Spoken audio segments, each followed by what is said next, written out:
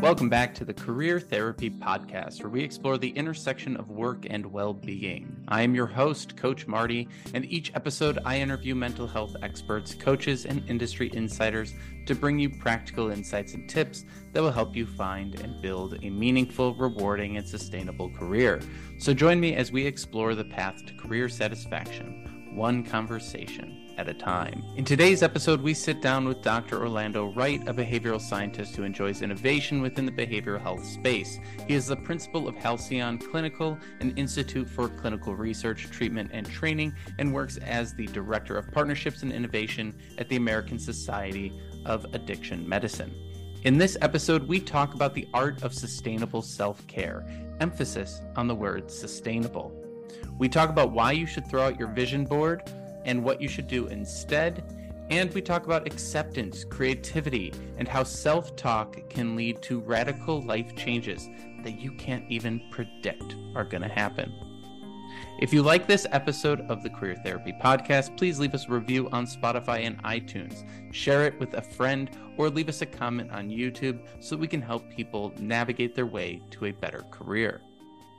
That's all for the intro. Now let's dive into this week's conversation with Dr. Orlando Wright. Dr. Wright, thank you for joining us today. I'm so excited to chat with you about self-care, finding your tribe, and empathy in the workplace.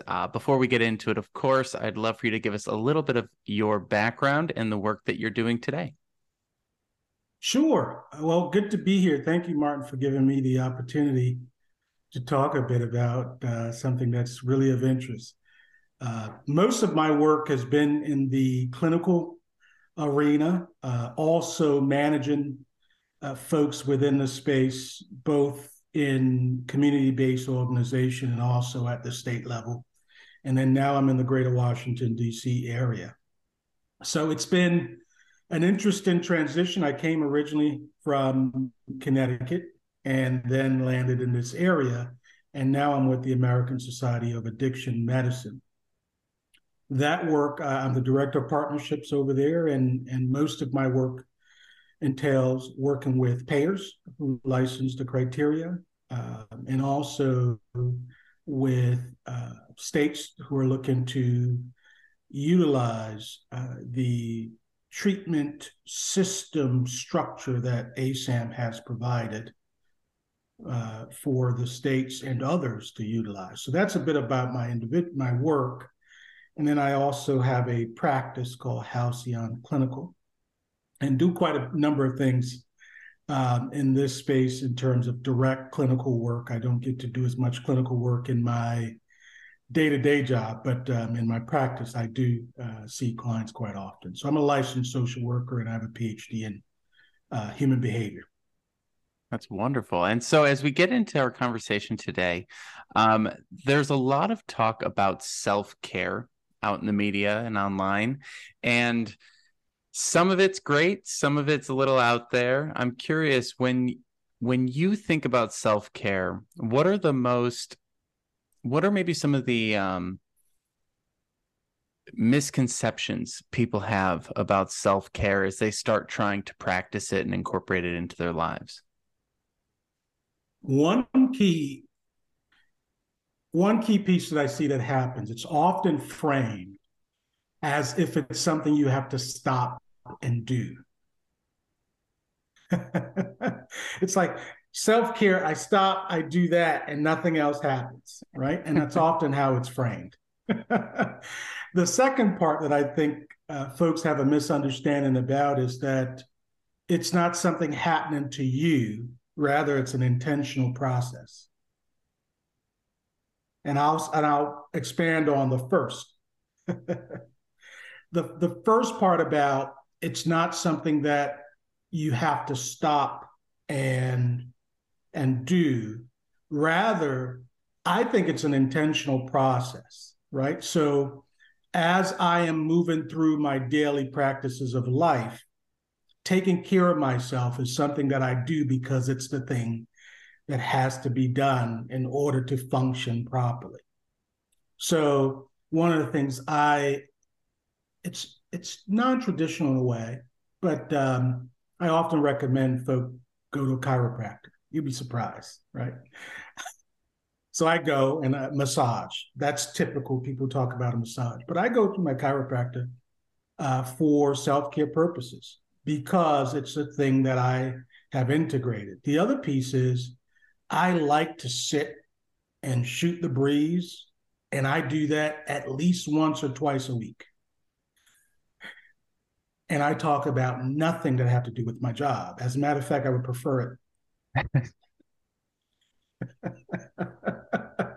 And so, that process for me, it's really integrated, and it's not something that I have to go, I should take a vacation for self-care. I think self-care is integrated in how you live your life. Yeah, it is an interesting thing. Because, a lot of times where people push back on self-care is they say, I don't have time for self-care, right? Or I want to do self-care, but there's no room in the day to get it done. And kind of what you're talking about here, to put it incredibly crudely, is like, make it as regular as, use the toilet in the morning in a way, right? That's Like, right. yeah, it's like, how do we make this just the thing that we have to do to get to the next thing, and almost get it to a point where it's unthinking. And I think one of the other things that people struggle with as they try to start exploring or incorporating self-care is that they feel like they have to be a different person in order to do these things. Like, I want my self-care to look like this person on the internet or that person on the internet, or what I imagine self-care to be, versus thinking about what comes naturally and what we are already doing for self-care. I think a lot of people also don't give themselves credit for the things that they have been doing, or they almost think negatively about the self-care practices that they've already been doing. So maybe someone, veges out in front of the TV at the end of the day because that's their only current self-care, but then they beat themselves up for it. What have you seen with that kind of odd dichotomy between wanting to do self-care and wanting to do it the way maybe the media or the internet tells you to do it? Well, there is some value, right? I think from pop culture, and folks might beat me up for saying that, but there is, right? There are sometimes we share information that could be potentially valuable for us, but it can't be the only way that we facilitate knowledge, right? And one of the ways that I think we can frame this that makes it practical, and really the idea here is that it has to be sustainable, right? Meaning I can do it for longer periods of time.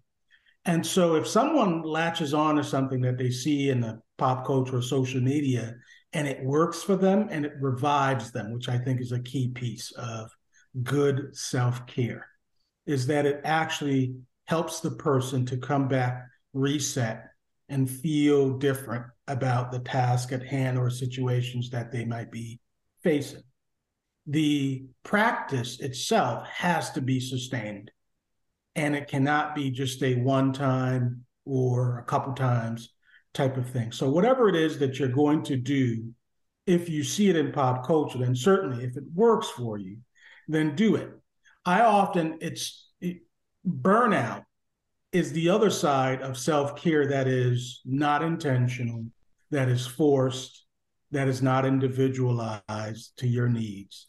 And the fact of the matter is sometimes folks can feel really stretched doing things that are not sustainable, and they have not thought about how it fits into their life. There's sort of this dance, right? What fits for me? What are some of the positive and good things that I see, and how I can make that work for a longer period of time? And when it comes to that sustainability piece, let's get into some examples, because I think a lot of people have a lot of different things in their mind when they hear the phrase self-care. They might think of a bubble bath, they might think of a glass of wine, they might think of a hike, they might think of a vacation. The list goes on and on. When you're talking about this dance of finding what's right for you and making it sustainable, what are some of the examples of the unsustainable practices just commonly? I mean, obviously there's someone out there that can do anything, right? For any example we give, someone would be like, I do that every single day. It's like, right, okay. Yeah. But in general, what do you tend to see as the practices that people try to incorporate that lead to the most burnout? And what are the things that they incorporate that lead to the most sustainability? Well, I'll start with the burnout first. In particular, when I see clients, I caution them about the Big Bang. The burst of energy to do something is often just that. It's a burst of energy.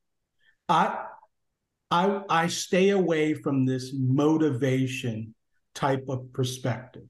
I'm motivated to do it, so I'm going to do it. Rather, I have folks think about tidbits of nudges that they can facilitate in their process day in, day out, and accomplish those small tidbits because you want to have some level of success. Often what happens is the inverted thing happens when you have the Big Bang. You get motivated, you get started, and then the energy sort of withers away, typically within a couple of weeks. And what happens is, even if it's unstated, folks have this thing that happens where the guilt settles in about not having sustained that thing, and then they don't get back. Well, the best practices I've seen in terms of the other side of being able to sustain it is taking small bits of whatever that thing is. And I'll use, let's say, walking, for example. I particularly like to go walking because I get to clear my brain. It's a integrated activity for me. And so I'm not focused on doing, 10 miles or running fast. I'm really just focusing on just walking to see how far I can go. And then I'm also focused on, can I do this a couple times per week? Or for some folks, it might be day one, I start out and I get going. And what starts to build over time, instead of having this big goal of where you want to go, just get started. Because one of my favorite authors, Bossidy, talks about how one of the singular, and he wrote a book called Execution. I think the something about it, the way to get things done. But the fact is that execution is the singular piece that helps us to start a process, right? Getting it going, not necessarily figuring out what it's going to look like. And that's my piece about how you can sustain a positive self-care routine for longer periods of time. That's a really interesting idea because when it comes to what people see on media or online or whatever it might be, it's always goal oriented because people are trying to sell you things, right? It's get the job, get the promotion, get more money, get in shape, get a six pack, get whatever the thing might be, right? Because we live in a culture that needs outcomes or people think it's not worth it. So how might someone let go of the outcome oriented thinking in order to do these things? Because I do find that to be incredibly difficult for people. Without that vision, they sometimes lose all the motivation to do anything. And then they can end up falling into the trap of, it's like the self-care is that like perfect little middle, like Goldilocks point, right? You've got doing too much, you hit burnout. Doing too little, you're, a lazy POS, right? And then there's that little like sweet spot in the middle, that Goldilocks spot that we're trying to hit. So how do you help people not fall into the pit of despair, let's say, because they don't have an ambition or a goal or something to keep them motivated?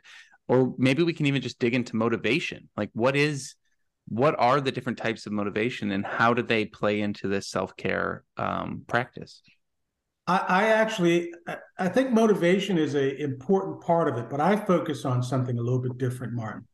And I focus on what it looks like to deal with difficult or challenging situations. Because really, if we look at motivation never is consistently sustainable. And as a result, what we find is that think that they should be always motivated or more motivated than they currently are. And I say toss that idea out. I recommend that if you have a particular outcome in mind, that's all well and good. But often I demonstrate to folks that when they have an outcome, the setting of that particular goal or the setting of that particular outcome should be the least amount of time they facilitate this process, should be the least amount of time they use to facilitate their process. Rather, I encourage folks to think about, how do you deal with when things are not going well? And as a result of things not going well, what does your grit looks like? Because if you have the ability to emotionally regulate in the midst of things feeling really nasty or not good, then if you don't have it, then that's what we ought to focus on helping you to develop. And if you do have it, then that grit, inevitably, if you put one foot before the other, the idea is that you're going to hit some things along the way, and we want to prepare you for that. Rather than this process of there's a goal, and there's some folks who are built like that, Mark. Don't get me wrong, those are the superhumans, but I'm not like that. Rather, what I do is I have a process of stick with it. And working out is a great example. I tell folks often, if you go, I want to use workout as my process, and you go, I want a certain body, I go get rid of this idea of having a certain body. Rather, focus on this idea of the days that you're not going to want to get up. Because if we get you up more times than not, the net result looks closer to your goal.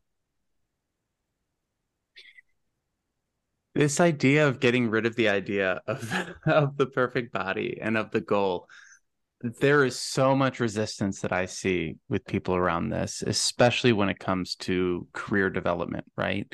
Because having that title, having that income, having that prestige of whatever it might be, you talk to someone who's doing the job search, and they don't want to do the job search. They don't want to do any of this. They don't want to create the resume. They don't want to create a cover letter. They don't want to go network. They don't want to interview. They don't want to negotiate. They don't want to do any of it. They just want to have a job that lets them live, right?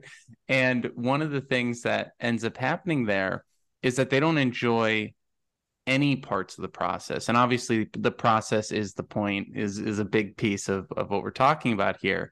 And, there's a lot of cliches online saying, like, you got to learn to love the process. You got to enjoy the pain. You got to, all the different things that we're talking about here. But this idea of grit, this process of sticking with it, and this focusing on the days that you don't want to be doing the thing. In the job search, every day is a day that you don't want to be doing this thing. So it's not even like self-care in terms of working out, where some days the workout really does feel good. A lot of times the job search just never even feels that great. So when it comes to these ideas of embracing pain or embracing the challenge or focusing on the process, not the destination, what can people do to change their thinking around not even wanting to do the thing in the first place? Maybe that burst of energy is the only thing that gets them to fill out an application. Or maybe the fear of like rejection is the only thing. We see a lot of anxiety and things in the job search, and very often people want to get rid of the anxiety, and we have to be like, well, wait a second, that might be your only source of energy and motivation right now, is the anxiety of paying rent.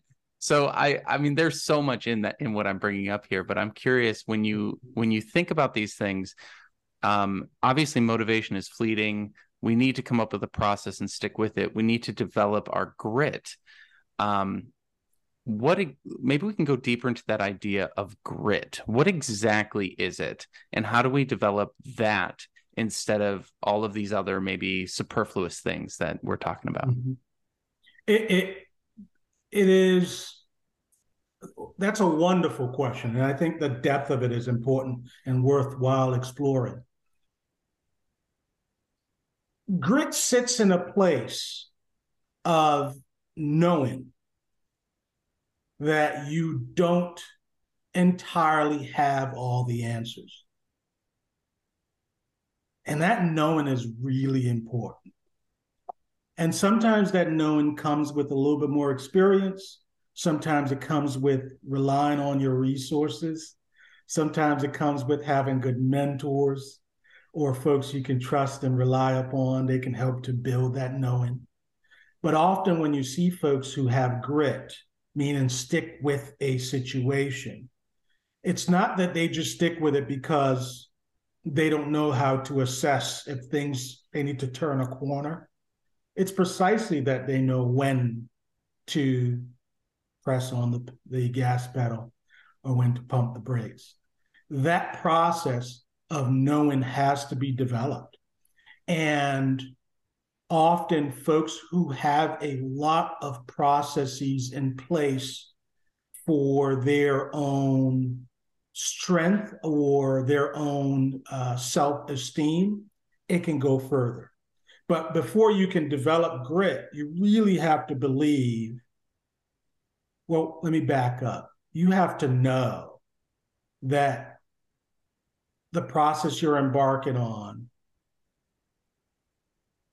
comes with a lot of unknown things that you cannot control. That's the first part of it. That's the depth, right? There's a lot of this I can't control, but this is worthwhile to me. So being able to identify that this is a worthwhile endeavor to you. So for example, I got to pay the rent. It's worthwhile, right? I got to get things done. Fact of the matter, that identification of what's worthwhile is going to help you to stick with it. And if you look up the definition of perseverance, which is really what we're talking about, it's a much more valuable skill than motivation, because perseverance is really about being able to stick with something in the face of difficulty or challenge. And so when you operationalize this, the knowing isn't about what the outcome will be. The knowing is this is a worthwhile endeavor for me. And if I can stick with this, I don't know what the outcome is going to look like, but I squarely go back to the focus on what is at hand. So I got to get a job. I hate looking for different places to work, but it's worthwhile to me because there's a larger goal. I still want to go have my $2 or $2.50 coffee every week. And so that's important to me. You connect it to what's important to you, and then you start to put it into operation. It really does seem to me that goals can almost act as sedatives in a lot of ways. And what you're talking about, I think, is really important because goals are so far away and they make you feel good in the moment. And because of that, we then can relax a little bit because we already know what we're working towards. So we're already basically there in our minds, and it can have a counter effect in a lot of cases. Granted, as you said, there's always the outliers who they set a goal and they don't stop until they get there. And we've had a lot of conversations on this podcast about like, a lot of that is trauma response. It's like a lot of people's success is their inability to sit still, and maybe it's even healthy to not be that ambitious in some ways, shapes, or forms. But a lot of times these goals can be sedatives, and I like what you're saying about this piece on knowing that there's so much out of your control. You don't know where this is going to go. Even if you have an idea of what it might look like, the chances of it looking like that are very few and far between. What are your thoughts on the idea of goals as sedatives for people, and, almost using goals as a way to, almost as like a fight, flight, or freeze response in a lot of ways. It's an avoidance tactic to dealing with what you're talking about here, which is, instead of thinking about the future, think about right now. I want this coffee. I need the $3. So I have to go to work in order to pay for like making it so immediate, making it more present.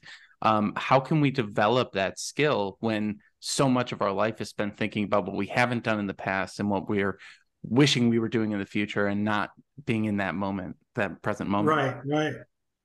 So I almost never set more than one or two things that I would like to accomplish in any given year. And the idea behind that is, quite frankly, even adults who have fairly well-functioning lives struggle with maintaining 4 or 5 different goals for the year, right? And you're right, we do sometimes forget them. But in order to be laser focused, I get rid of this idea. I know folks have vision boards and it's a pop culture thing. I'm going to tell you right now, I don't ever advise anyone to do a vision board. And the simple reason for that is because when we talk about a vision, it's a powerful thing, but it tends to not have actionable items in that vision. And so I have only anecdotal information on this, but I suspect that you do a vision board, and if you don't have measurable actions that you can take towards that particular goal or larger thing for your life, what starts to happen is you start to see over time the realities of non-achievement starts to set in, and that is counterproductive. However, so that's to your question, right, about how this thing actually works.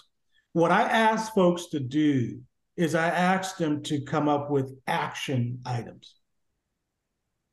And those action items have to be time sensitive, they have to be achievable, and they have to be something that, when you look at it objectively, it's not about your feelings regarding whether or not you like something or not, but rather whether or not you achieve those things that you said you were going to do within 2 months. And that forces the individual. Because if you get a sense of what I'm talking about here, Martin, is I'm saying that you don't eliminate any long-term goals per se, but the focus isn't squarely on those goals. The focus is squarely on achievable things within the moment or within the near future. And that gives you the opportunity to work a plan that has real ramifications for you to look back and say, am I really doing what I set out to do? Because if you aren't, then you ought to reassess and consider whether or not you're actually meeting the thing that you set out to do, and whether or not you should change it. And that's a good way to change your mind about something that you wanted to do or you wanted to integrate in your life that you're no longer doing.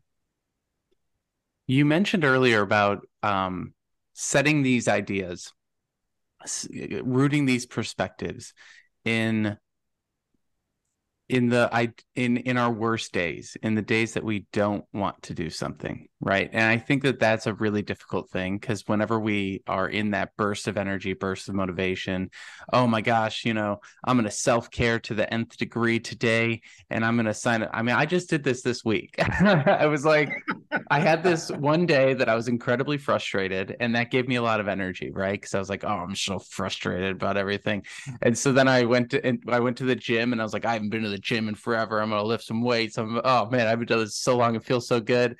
And then I was like, now I'm going to go sign up for a yoga class, and then I'm going to go sign up for the monthly, and I'm going to, bring myself to that. I've already registered for 3 classes in the next 3 days, and I'm sure I'll burn out in the next month.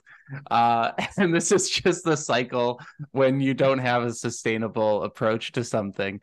But when we are going through those moments, and we're maybe not thinking about this stuff in quite the most sustainable way, and then we crash at the end of it, let's say. So I'm asking a personal question here. When I crash at the end of it, when we're looking at the day that we wake up, right? We did all this stuff when we were motivated, and we set all these goals, and then we tried to put together some sort of a plan around it. And then we wake up on a Thursday, and boy, we just didn't get good sleep. We haven't been eating well. Something's off. We don't want to go to the gym. We don't want to do the thing. When we are planning for those worst day scenarios, and we're trying to root our grit and our sustainable vision in those worst day scenarios, what does that actually look like? Do you have any examples of people that you've worked with or things that you've seen that might be a little bit shocking to people to hear, of like how small it might be, or like what they might need to adjust their thinking around? That is an excellent question. And often, Martin, I don't want to shock you too much, so I do a thing. It's often we see it, folks call it procrastination. And I do this fun thing with procrastination. I ask the person, typically, I go, sounds like a really fancy, culturally supported word for avoidance. and I go, there's nothing wrong with the word.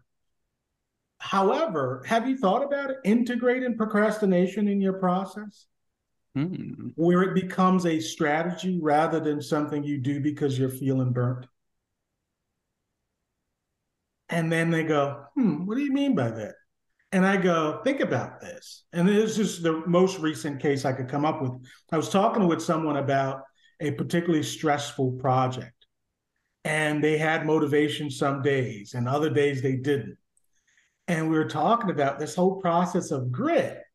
Go, well, strategically, I know I have to get it done, but I'm usually doing it last minute, and I don't feel my best self.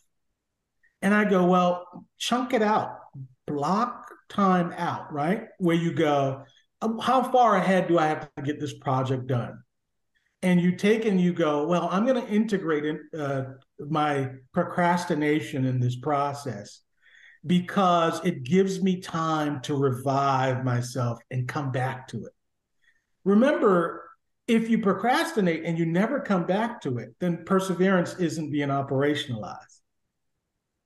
But if you do take time and you come back to it, often I have to write quite a bit of stuff. And one of the things I'll tell you is, if you write something and you take time away from it and you come back to it, and it becomes, if you say, okay, I got to get, the deadline is 3 months from now, let me get started now so I could build in time of procrastination strategically, then I can come back to it and I have a better product further along.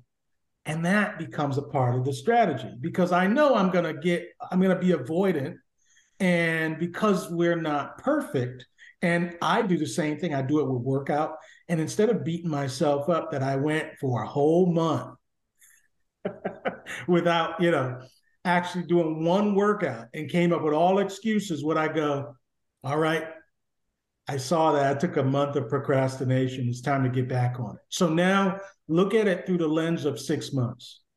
6 months, I'll be much more consistent if I've developed the skill set over a longer period of time, rather than just going, yeah, I'm not going to do that anymore because the guilt and shame that comes along with something I started.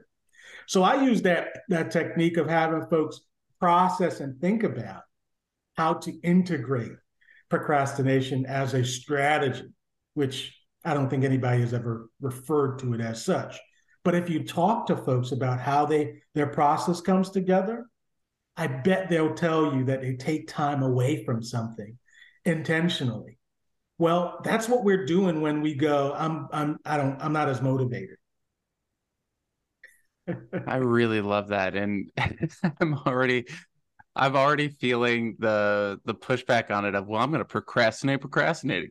And it's just like, but it's so fun what you're talking about because, I mean, we're in March now, so pretty much everyone's New Year's resolutions are dead in the water.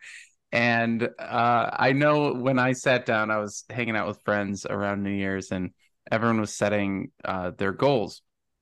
And I was setting goals that I felt like, yeah, these are things that I'll actually accomplish this year. And I got called out, and everyone's like, your goals are too small. You're not doing enough. You're not taking this seriously. And I was like, I just know I'm not going to achieve these things. Like, I'm just very aware that every time I set big goals, I don't achieve them. And then I go into that guilt shame spiral. And it's funny because then, I kind of consent, went along with it and set some bigger goals. And I was like, you know what, let's set a goal to do yoga every day. Right. And for all of January, I did great. And I was even trying to be non-judgmental with it. I was like, you miss a day here or there, as long as the majority of the month you're doing it. But then February, boy, plummet, just fell off a cliff, didn't do anything. And then I started doing other things like going for walks and stuff, but I wasn't counting it because I was like, that's not the thing I said I was going to do. And of course the shame and the guilt and everything started bleeding in. And I do find that to be so funny, the beating ourselves up, right? That's And then how it happens, by the way. it really That's is. precisely how it happens. And then the next thought I had was, literally, I had a little calendar. I was filling in the squares of the days that I did and the days I didn't with yellow and green. And there's so much yellow for the days I didn't that the other day, literally, this is like 3 days ago, I just ripped the thing off my fridge and was like, screw this shit. I threw it out. And I noticed, I was like, well, I'm about to give up on this entire goal for the entire year, which is what motivated me to then sign up for classes, because I was like, maybe if there's a deadline and some money behind this, I'll have, at least some other external incentives that keep me on track. And who knows, that probably will die off in a few months and I'll have to do something else, right? But these are the interesting things that I think happen, especially when we start to feel guilt and shame, when we start beating ourselves up. And then, we maybe throw the thing out, but then a year later, it just pops back up. Like, one of the things that I've been learning to do over the years is to trust that I can't be lazy forever, to trust that I can't veg out forever. So when I'm in those moments where maybe I'm binge watching a TV show, I know in the back of my head, this will eventually get boring and I'm going to be motivated to work out again. I just need to trust that I have an internal system that will keep me somewhat on track. And then I need to lean into whatever that natural system is for me, which is, I think, what you're getting at in a lot of different ways. And acceptance, I think, is a big piece of this. And I'm curious what your thoughts are on acceptance. Yeah, because I read an article the other day about this one person said, it wasn't until I embraced my chaotic lifestyle that I could finally live with my ADHD instead of fighting it every day. And I'm curious what your thoughts are on that. Isn't that interesting how that works? By the way, I'm happy that you brought that up. What I often see, so in dialectical behavioral therapy, Marsha's work, we saw this piece where she talked about acceptance and radical acceptance in particular. So if folks are interested in developing that skill for themselves, they could certainly look up DBT, radical acceptance. But nonetheless, the reason why I love it, Martin, is because there's a statement that's in Marsha's work that talks about, why would you stop in hell? Like you got to keep going, right? And I go, huh. Because, prior to that, if you look at CBT and all the other stuff, what we forget is that people are having these real emotional responses to situations that they may not have yet put a name to or understand completely, right? And so that acceptance process is actually what's needed even in a person with a person who's experiencing significant impact to their functioning, and they need clinical assistance. The fact of the matter is, even the person who is working and struggling with some of these same things, once they start to really tune into what is it that I ultimately would like to see, and can I facilitate any change in the things that I want to see, their locus of control shift.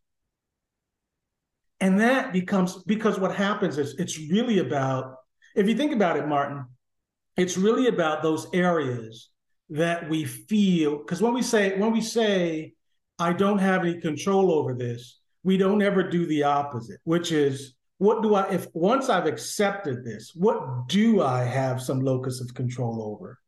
And often what we're trying to do is develop mastery in that particular area, because the way that that mastery works is it helps us to facilitate healthier thought processes or self-talk around some of this stuff, and also the actions that we take around some of these challenges that we're having.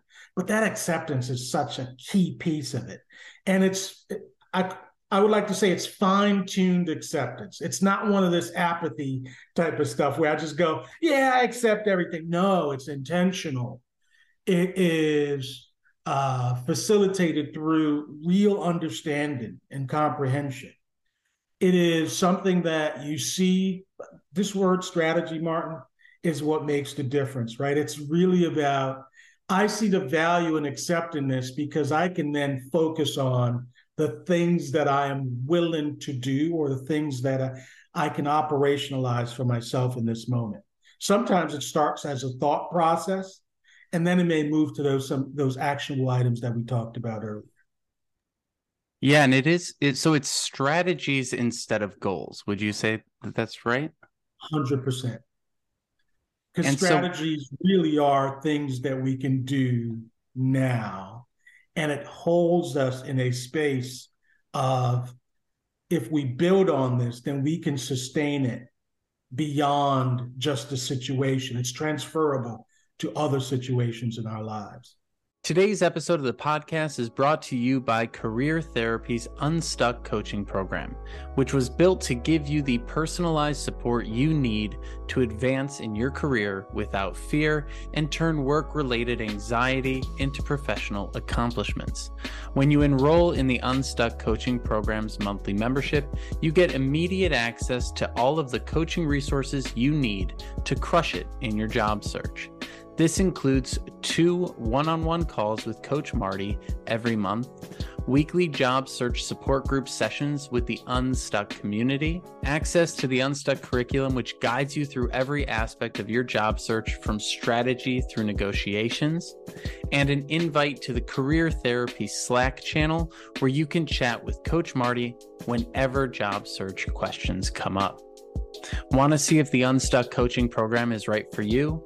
Head over to careertherapy.com and schedule a free consultation with me in order to find out.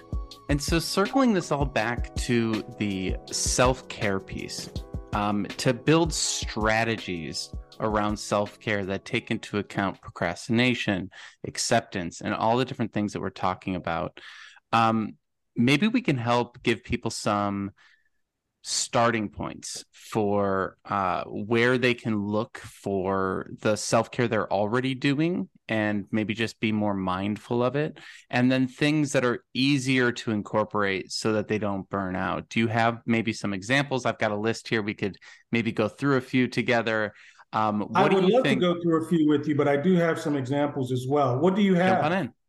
Well, I've just got a long list that ChatGPT gave me of things that I agree with and disagree with. The famous ChatGPT. I know, right? You gotta leverage the new Google. And so, but you talked to me in our earlier conversations about some different things that you like to do, including creative writing and poetry and things like that. So I'd love to just start there, and then I can bring in some other concepts as we go. What are the things that you think, from a creative standpoint, why do you think that that's so helpful for self-care?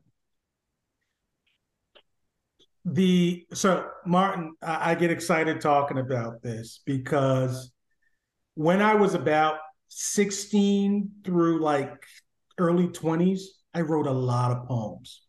And I do have a project that's coming out. It's a self-reflective project of creative writing that has somehow lost its muster in pop culture. But we do know the number of studies support the fact that creative writing helps folks to develop their expression and develop better self-care activities.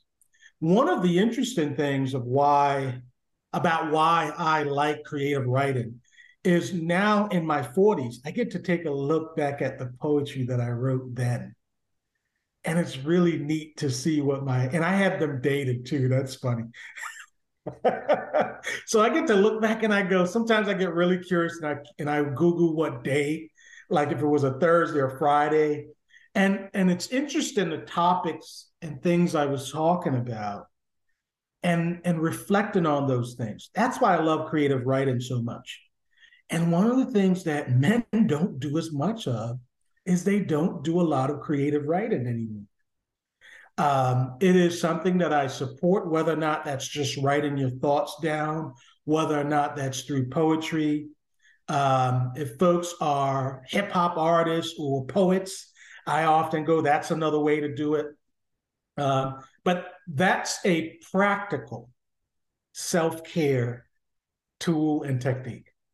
And it bears itself out in the data in terms of when we look at, is this really valuable? And often we see that men can utilize this and getting their thoughts out, making sure they're clear on where they are, making sure they can start to bridge the gap between their emotions and their thoughts, because they're both valuable pieces of information to help us facilitate through life. Here's another one I was going to do in terms of a starting process. Self-talk. So let me just put it out there. Nothing is wrong with you if you are having self-talk in your house, right? We do get it. Some folks are disinhibited, and it might happen for other folks who experience other mental health or have other mental health diagnoses. But the self-talk, how we talk to ourselves, is something that we can develop as a really solid tool for how we're going to come to others with information or things that are on our mind. And so it's a valuable skill that you can utilize now, and it's an important skill. People look down upon it because they go, I don't want to be talking to myself, but you do it all the time. Wink, wink, you don't have to tell me. But I know people do it all the time. And here's how it's facilitated currently. Sometimes it's silent. People are in their heads thinking about things. I think self-talk, once again, to this intentional word, is you had an experience or something it's on your mind, and you're trying to process through it. And so you're sitting in your house or somewhere private, right? Because you don't want to necessarily have self-talk on the park bench. But you sit in your house, you're processing through it, and you just want to hear yourself talk about something that may be bothering you before you get it to the other person that you actually want to problem solve. And it helps you to develop more clarity, helps you to be mindful of how you sound. Think about it. Folks do not often get to hear their own voice. And if you say it out loud, it becomes a really important tool to utilize in your own self-care. Yeah, and a big piece of it is if you actually heard the things that you were saying to yourself in your head out loud, God damn, it is going to be a totally different thing to hear it and to say it than to just think it. Because what happens is we keep all different types of things in our heads and it's silent. And then if you put it out and then you go, that didn't make any sense. Oh boy. And it's true. Man, I was much more hurt about that than I thought I was. It could also bring out a lot of emotions too. Oh yeah. So there's so much right beneath the surface. Go ahead. Absolutely. I think people do it. I think doing it intentionally, strategically, as a way that you may get to a place of clarity is really important. And you can facilitate that tomorrow or a day from now or an hour from now for yourself if you're not necessarily a writer. Yeah, and all of the things that you're talking about here, I think are really helpful for me personally, and I hope that they're helpful for other people. When I was in therapy over the summer, and I still am, I'm doing somatic now instead of CBT. But when I was doing that, there was this period because I was, living alone, and I just started talking out loud to myself naturally. And I was like, this feels crazy. I feel insane. And then I went to the mirror and I started talking to myself in the mirror. And I did that for maybe a week or two. And then it kind of fell into the background. And just recently it happened again. I was just staring in the mirror. I'm like, oh shit, I haven't looked at you in a while. How's it going, man? It's just really weird stuff. And Think I about the also self-esteem that you're developing.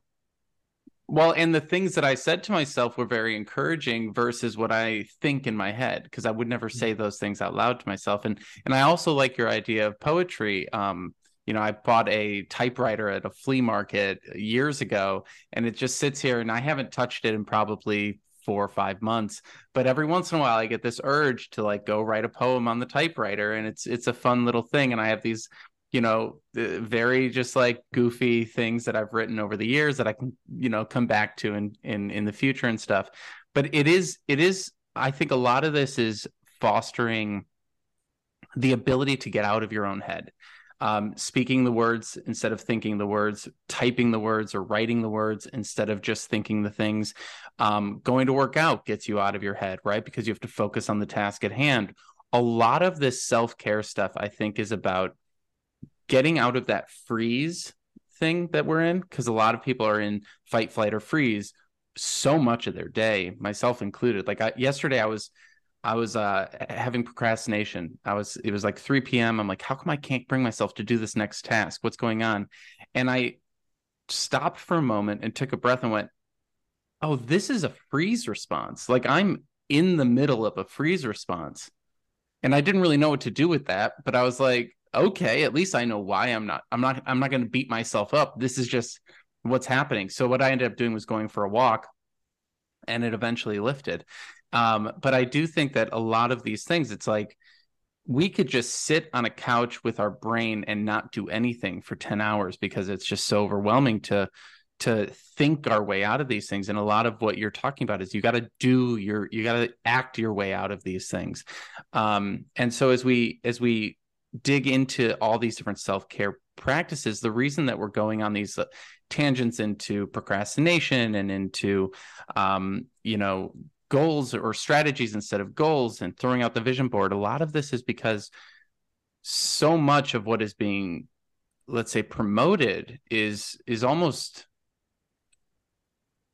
creating more internalization. It's create a brand for yourself, pitch yourself, put all this pressure on yourself, become this thing. Everyone could become whatever they want. So if you're not setting these huge goals that paralyze you, you're not doing enough. And setting small goals that don't paralyze you and don't make you scared. And I was listening to a podcast with this one comedian, and he was like, I remember how small my goals were at the beginning. I was passing out flyers on the street, watching people throw them directly into the trash. And all I wanted to do was go from the street to the front door, checking in tickets. That was my entire goal at the time, was to just not be in the 20-degree weather and to be inside ripping tickets instead of handing out flyers. And now they do huge stadiums and whatever. And it's just so funny how we look at a celebrity and we go, well, they do everything. Look how Kevin Hart can do 50 different businesses. Yeah, well, at one point he just did stand-up or just did whatever he was doing, right? And so very often narrowing the focus ends up getting us to where we want to be versus, if I'm going to do self-care, I have to do it 100% right, which means I need to work out, eat well, wake up at a certain time, get my work done by a certain time, take care of all these things, see all my friends, write letters to people, write poetry at night. And all of a sudden you've got a list of 700 different things that you're never going to accomplish. And you turn self-care into a task. I can't even it's another task that really disrupts our ability to achieve the things that we want to. So it comes full circle, right, in this moment, because you talked about this in the Kevin reference, but that's precisely it. He started somewhere, and the important piece is that he started. And then what happens is it blossoms into all different types of things that we may not see coming, but it's so rewarding because we started. And that's the ultimate lesson that you can take away from this, is that if it's one, as I get older, I am becoming more and more certain, not in the outcome of things, but rather in the piece of checking in about where I would like to go and starting that process, and the outcome will work itself out. And that, man, takes a lot. I mean, I've been practicing for 10, 15 years to be able to do that. And so I would say folks have to give themselves a bit of grace and remember this is a marathon, you know. And like you said, if you pile a bunch of things on, that has the same effect of when you did not achieve the things that you wanted. This is so important. And I think we've hit on so many different things. Just to kind of recap some of our takeaways here, focus on sustainability when it comes to your self-care, develop your grit rather than relying on motivation, set strategies instead of goals. We talked about the importance of acceptance and knowing that you don't know what's coming. Perseverance is more valuable than motivation. And throw out the vision boards and replace it with action boards, maybe. Focus on these action items that are time sensitive, achievable, non-feeling focused. And I wish we could have gone deeper into the non-feeling focused piece. Integrate procrastination into your process as a strategy. Embrace the chaos and work with your personality. Leverage DBT, radical acceptance, creative writing for self-care, and use self-talk for your self-care. And as we get to the end here, Dr. Wright, I was curious if you have a poem laying around.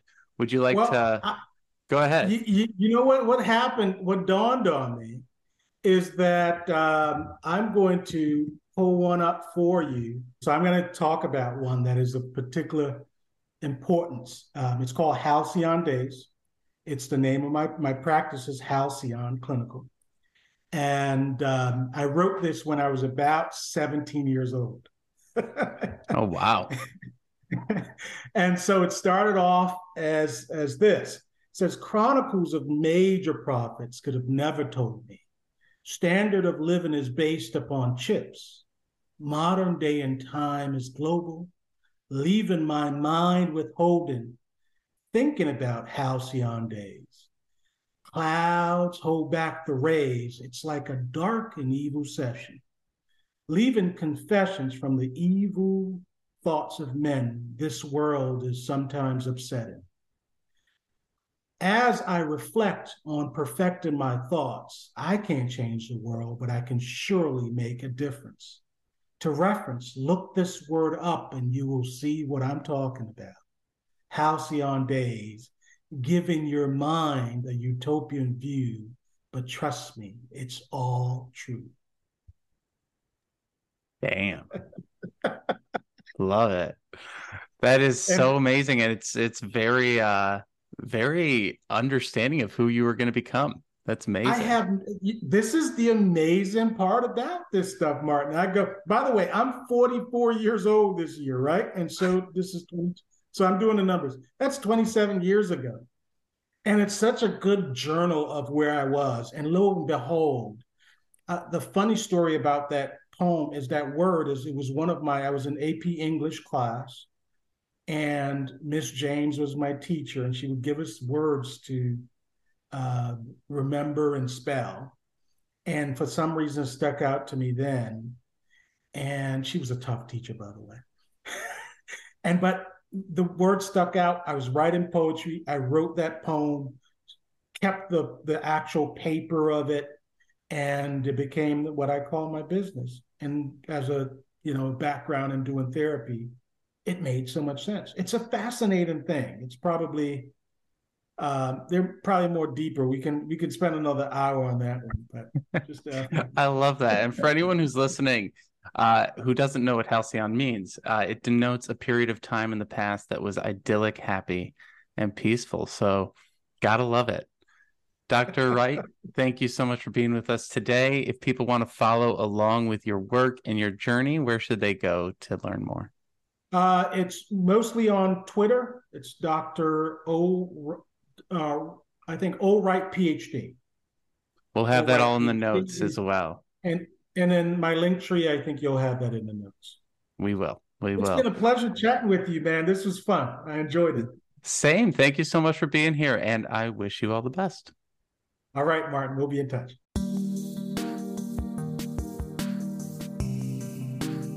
Thanks for joining us for today's episode. If you found this conversation to be helpful, please like and subscribe wherever you are listening. We also appreciate it if you take the time to leave us a review on iTunes. It really does help us spread the word and get these ideas out to more job seekers looking to build their careers and improve their lives just like you. If you'd like to learn more about career therapy and see our different coaching options, you can head over to careertherapy.com to learn more. Thank you again for stopping by. We wish you all the best in the future of your career. Have a good one.